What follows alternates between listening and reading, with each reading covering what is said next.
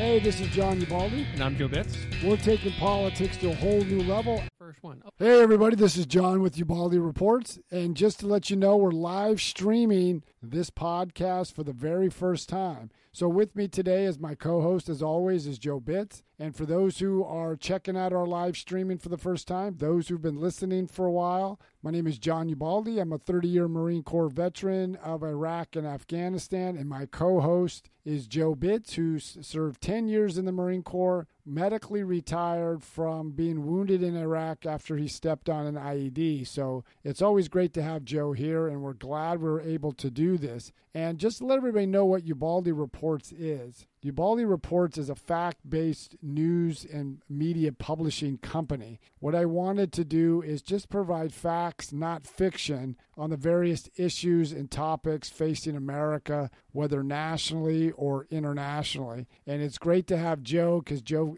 gets a lot of his information from people he talks to and on Facebook. I know we do that tongue-in-cheek, but when we get things on Facebook, if you read things, a lot of times things have to be put in context, or people have it wrong, or they have it historically wrong. So we just want to debate this to make it easier, and then you get to make your own decision whether you agree or disagree. But the one thing we're not going to do, if you're coming to this podcast or this live streaming and you're looking at us to criticize, like really get into the name calling and of the current president or former president, then you've got the wrong podcast. We're not going to do that. We do lean center right, but we're going to base everything on facts. And if we can't answer something, I will come back on the next podcast and get you that information. First of all, how's it going, Joe? Great, John. How are you? I'm doing good. So how was your day today? It was good. I think you maybe want to go a little bit more into the Ubaldi Reports on a website or a podcast, but it's a little bit more, and you set it up to contribute, have more people contribute to that. Can you go more? Yeah, what I wanted to do, and we're still working on that, it's a work in progress. I wanted to have veterans and dependents of veterans be my writers and experts, because a lot of veterans have served all over the world. They have expertise in a lot of different areas. You don't have to just serve 30 years like I did, or even 10 years like Joe did. If you just serve your country and then you have an expertise, because we've had people on this show who, we had one individual who was a retired U.S. Army soldier from West Point. Now he's a financial analyst. So we want to get people who have an expertise in a particular field, because too often in government today, you have individuals, and this is on Republicans and Democrats, they've spent their whole life in government and they really haven't done anything outside of the public service or anything in the private sector. So we wanted individuals who can speak with authority on a given subject. And that includes dependents as well. Going back to that, also, we want their views as well.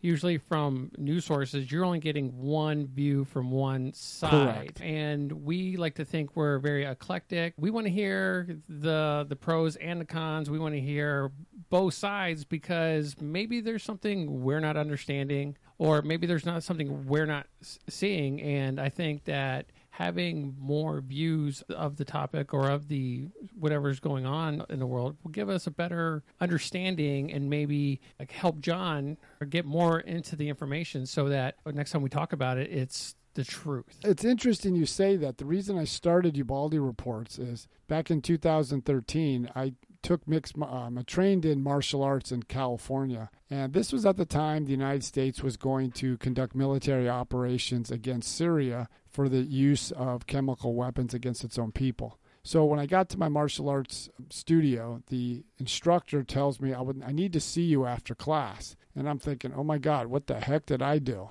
So then he takes me into his office and he shuts the door. And I'm like, did I do something? And then he goes, John, can you explain to me what's going on with what we're potentially going to be doing in Syria? So I gave him both sides. I told this is what's going to happen. This is the situation, and this is what both sides are coming up with. This is what the pros and this is what the cons about military operation in Syria. And he said, thanks. And then I asked him, why didn't you just ask me in front of everybody before we got on the mat? And he goes, because I would have gotten everybody's opinion. You study this, and I've got a master's degree in national security study, and my concentration was the Middle East. So it lit a light bulb went off. Wow, he just wanted information. Yeah. And that's the point. I talk to people when I set up my website, Ubaldi Reports. I go, what would you like to see in a political website if you went to one? And almost everybody said, I just want to know what's going on a given topic, not just someone's opinion. I just wanted to explain what's going on. And that's why I started Ubaldi Reports, and then I brought Joe on to help me out with the podcast, and he does a great job. Yeah, because my approach to this is that there are people always asking questions, especially through social media, also through different podcasts and radio shows, that they have a certain view or opinion, and I like to see if that is actually what is going on. So, like, for an example, if they're messing around with the stimulus package and I'm hearing a negative view of the stimulus package, I'm going to go ahead and approach John and be like, hey, what's going on with this? And then John really gets into it and will lay it down, including if he has to read through the entire bill or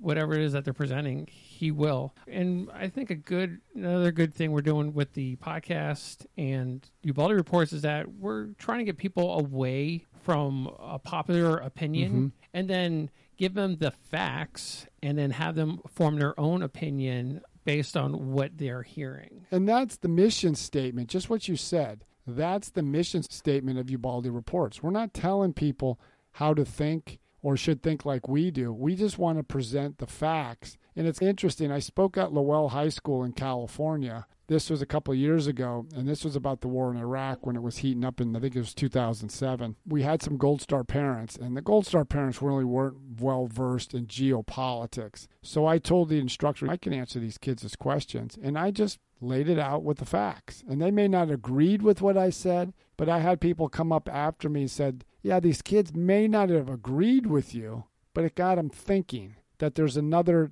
side to each of these issues. And that's all I want. I just want Americans to think about these issues that are very pertinent to us so we can have a more well-informed voter. And that's where we come in, because we're not really seeing this on both sides of the media today. And then to our audience, giving maybe what you are interested in and emailing us and stuff like that will help generate more conversation about what we can talk about and what we can get into. And there's a lot to get into, especially since this current administration has taken over. We're not too fond of it, but it's just the way it goes, is that maybe in another 4 years there's going to be a different administration or the same one, but we want to pick apart and just even get a good look at what they are doing and the reasoning behind it. And John, we had a lot today, didn't we? Oh, yes. There was a lot going on today, and there was a lot going on this week. Maybe just to begin, so Biden, he went ahead and I guess he signed an executive order banning ghost guns. Correct. And for him to get into maybe a Second Amendment rights, it's always a touchy subject, especially with the people that they love their guns, and then there's the people that are anti-guns. So, well, but we're also in a different period, because if you remember last summer when we had the riots throughout the country, you also have this defund the police movement. And we had somebody on the podcast, I think over the summer, and he lives up in New York, and because of that, people were asking him about what handgun to get or what kind of firearm to get. And then they tried to get a handgun and they realized they couldn't because the gun control laws that were put in that they wanted prevented them from getting a handgun. So a lot of people were nervous when the police are told to stand down. Who's going to protect you? Because we were always told the police will protect you. That's not the case anymore. So and people are getting nervous. That's why there's more handguns being purchased and more background checks being conducted than ever before. So in Biden's speech, before he introduced I think he called him his AFT appointee, what did he say exactly when it comes to the Constitution? He said the amendments to the Constitution are not absolute. Okay. So now that can mean a lot of things, because in the progressive circle, they don't want handguns. They don't want anybody to have really any firearms, period. So what does that mean and this is what the media needed to do, is challenge him. Mr. President, what did you mean by the amendments are not absolute? Because you want to get what was his thought process, and that never was asked. And that's a very important point. Yeah. It's not that we are maybe not favorable of this president. I think I want to see every president succeed because it's always for the good of the country. But it seems every time a new administration kicks in, they just want to take away the previous administration and then just roll in there. It's almost like a dorm room where there's ever revolving, occupants in there. And it just it's a little wearing because it's not them that are affected as much as us as Americans. Well, that's been, I wouldn't say a recent phenomenon, but it started really after the end of the Cold War. Bill Clinton came in as president, and he was going to repudiate the policies of the Bush administration this is George H.W. Bush, especially as it related to China. And then when he came in, he just duplicated what George Bush did.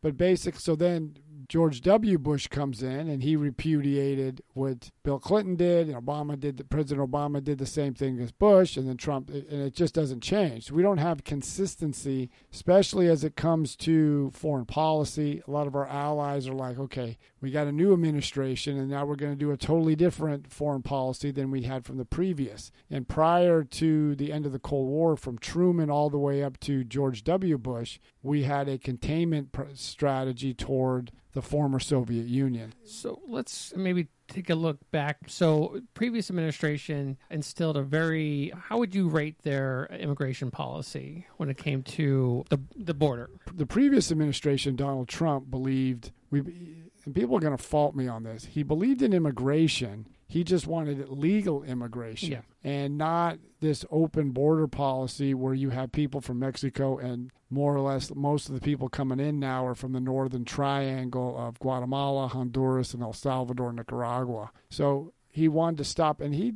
had fits and starts, but he finally got it where if you wanted to apply for asylum, you had to wait in Mexico to have your court case heard, and 90% of them didn't qualify for asylum. And you still had people come across, but not in the mass waves that you had previously. And now we're seeing, and this kind of started in 2019 when the Democrats had their first debate. One of the moderators asked them, would you include illegal immigrants in your health care plan? And every hand went up, including current President Joe Biden. So subsequent time, they just said, we're not going to do what Trump did. We're going to overturn everything. And then people got the word. It means, come on to America. We'll accept you. So going with that, so I heard that the Biden administration, under the veil of not saying it publicly, or maybe backtracking and going back to some of those old policies of the current administration. Now, is that actually going on? Not really, because he's caught in a rock and a hard place in one respect, because the progressive elements of his party don't want anything to do with Donald Trump. And he had set the marker, because in a campaign commercial, but in a campaign stop he said, for a country of 330 million, we can absorb 2 million people. So he said, once he was elected, before he was inaugurated, that, come, but not now. We'll let you know. But that word is not getting out. He's been saying, we're going to have a different approach. You can come, you can stay, especially unaccompanied minors are allowed to stay almost indefinitely. So they're showing up to the party a little bit early. Yeah, because they know they're not getting out. Now, you got New York State. They just passed they're trying to get through a budget, and now they set aside $2.1 billion for all illegal aliens. Yeah, you heard that. How would you, or John, you could use $15,000, couldn't you? Oh, yeah. Okay. Yeah, but this is at the same time when small businesses, they have the largest small business closures, New York State, Betty State in the Union. Then you have California. They spend about $25 billion. This is from their own state budget on illegal immigrants. Tracking with it, we're seeing, New York State, if you were an illegal immigrant and you worked illegally, which means you can't get a stimulus because you're not on, we're going to give you $15,000. Yeah, and they got to prove it, but it still shows that you're encouraging people to come here and you get all these services. I want to backtrack for a second. You have to prove that you're an illegal immigrant getting money illegally. Yeah, it's a bizarre notion, and the problem is, now Harold Ford is a retired Democratic congressman from Tennessee, and he mentioned we should have a secure border, but at the same time, we have to deal with the problem of the host or the origin of where they're coming from. It's in the Northern Triangle. And that can be said for anything from Mexico all the way down to south, the tip of Argentina. But if you look at these countries, like take Mexico, there's really no reason why Mexico is so impoverished the way it is. It has two coasts, on the Pacific on one side, on the western coast. It has the Caribbean on the other. Its northern border is the richest country in the world. It has an abundance of great farmland. It has very great natural resources. But the one thing that's missing is the governance that we're used to, where we have an independent executive, legislature, and judicial. They all work in conjunction with each other, but they all check the other one. But also remember, they might not want to do something, and you're going to tell me or tell the audience why. What's their second source of income when it comes to? Yeah, in Mexico, the second leading source of income is remittance. This is money that immigrants or illegal immigrants who go into the United States send money back to their host country in Mexico to help their families. Yeah.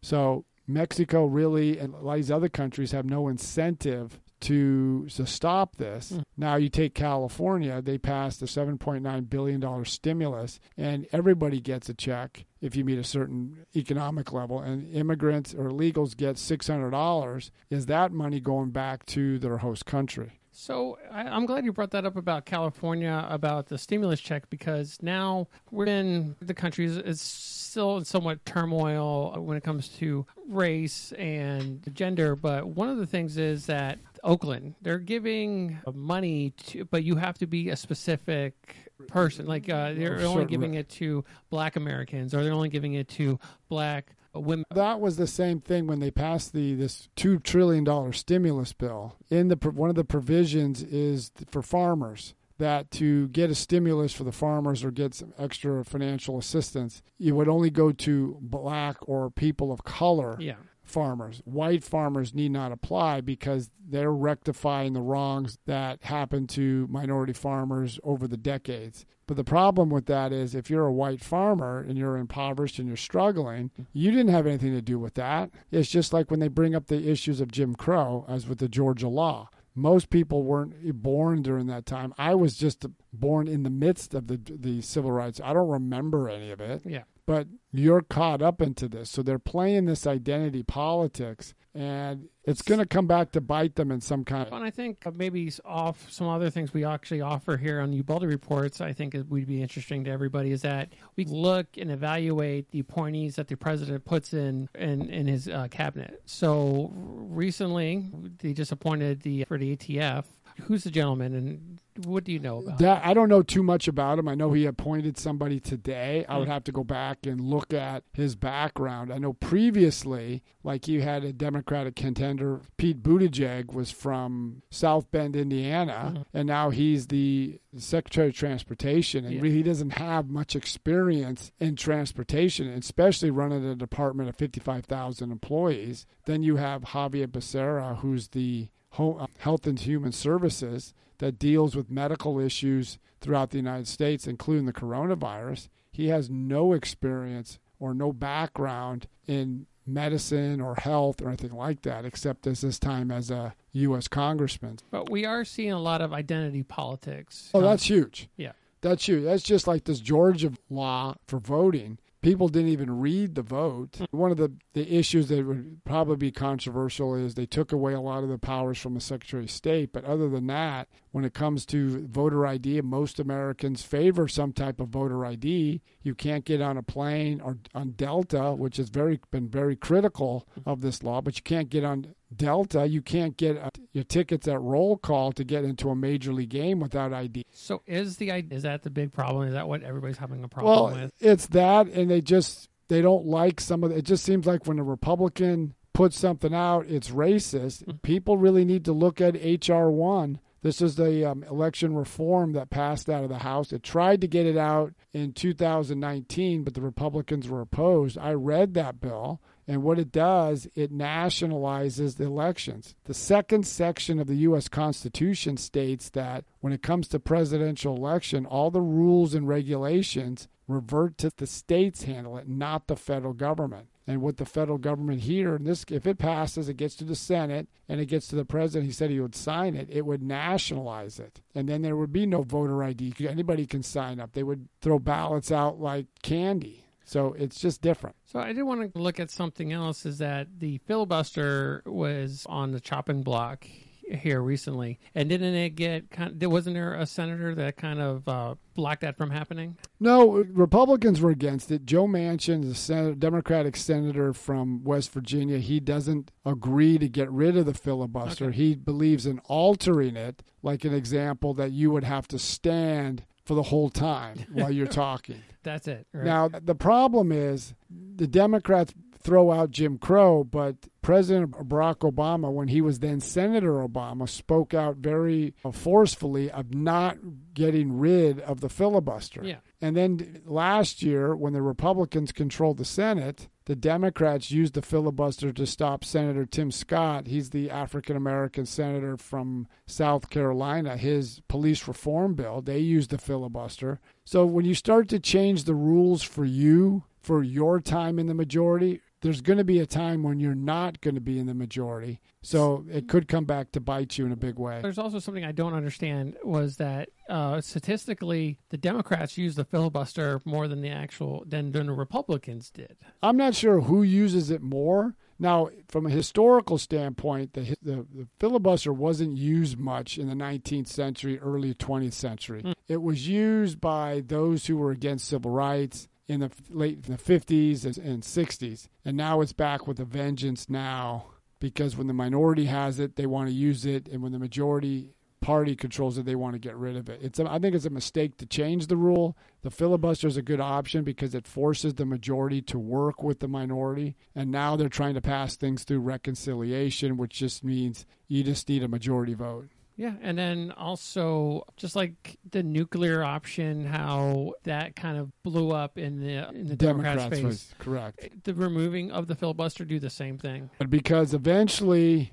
if you pass things through on majority vote, you get rid of the filibuster. There's going to be a time when you're not the majority in the Senate. Let's just say in 2022, the Republicans take the House, take the Senate, and then 2024, they take back the executive branch. So then the Republicans control all three branches. Yeah. So does that mean they would get rid of there's no filibuster, so we're going to pass everything we want just by majority vote. So you live by the sword, you die by the sword. I just think it's a good way for both parties. And that was the whole thing in Federalist 63, written by James Madison. The House was where all things get done by majority vote. The Senate was supposed to be a cooling off period. Okay, let's let cooler heads prevail. Let's debate this. Let's try the most radical thing, and let's settle it down to something normal. You get rid of that, we basically have a House. The Senate turns into the House, and then it just becomes chaos. So has COVID been like the big disruptor when it comes to how the political field is out right now, or did it contribute or anything, or is it just business as usual? COVID has been a huge detriment to our political system. And what I mean by that, because the governors were given universal blanket authority to do what they wanted. Now, if you go back, and I know this is controversial for some, I don't know what was in the legal briefs that Donald Trump or then President Trump submitted to the courts. But if you go back to March and April, governors just unilaterally made changes, say, we're going to do mail-in ballots. They never had a history of doing mail. They changed the rules about when you can sign up for absentee ballot, how you submit it. All these things changed. They went against the constitutional norm where it's debated and set up in a committee or through the legislature. They were bypassed. I know California, the governor for one full year had total authority to do anything he wanted without any legislative approval or buy-in by the legislature. That's really not how our system of government is set up. And then this federal court admonished in a very strong manner, and I can't think of it, I think it was Neil Gorsuch, who had really admonished the states when it came to the violation of the freedom of religion. He goes, I understand the coronavirus upsetted everything, but that doesn't mean the Constitution goes in hibernation. Yeah. So it almost seems, and it's almost like a clear path, is that they're using this pandemic to adjust the Constitution, and when it comes to just maybe having a little bit more control over the American population. Exactly. And that's the scary thought, is when you use, it's almost like that phrase that Ron Emanuel said at the beginning of the President Obama's term, never let a crisis go to waste. And it just seems like that's what they're using. They're using this crisis to push things they normally couldn't get done during a regular non-coronavirus issue. I'm pretty sure that our viewers and our listeners are going to have a lot of questions. And what are some ways that they can do? How can they reach us, Joe? They can first reach us by going to ubaldireports@gmail.com. That's ubaldireports@gmail.com. You can check us out on and reach us on Facebook, Twitter, and Instagram by going to Ubaldi Reports. And you can check us out, if you go to Facebook, go to Ubaldi Reports Group, and you can check us out from there. And we would like to hear what you think of this podcast. We're going to be doing a lot more of this, and what issues are you concerned about or what questions you have. And if we can't answer that, we will research it. I'm researching a question from one of our listeners regarding education. I have the answer. I'm just trying to get a verification that's the correct answer. So if you have a question, let us know. And also for the audience, we're going to have a Patreon starting up here soon. John and I we're really reserved when it comes to giving you what's going on in the world today. But we kind of like to give you more of a, we like to call it Ubaldi Reports Declassified, where we can give you more of an opinionated, more aggressive, a little bit off the cuff show, and you guys get to really hear how we really feel before we go back on Ubaldi Reports and give it, the truth and how everything's going on right now. Everybody have a great day. Yep, and keep listening to Ubaldi Reports and let your friends and family know about it, and keep listening to Ubaldi Reports.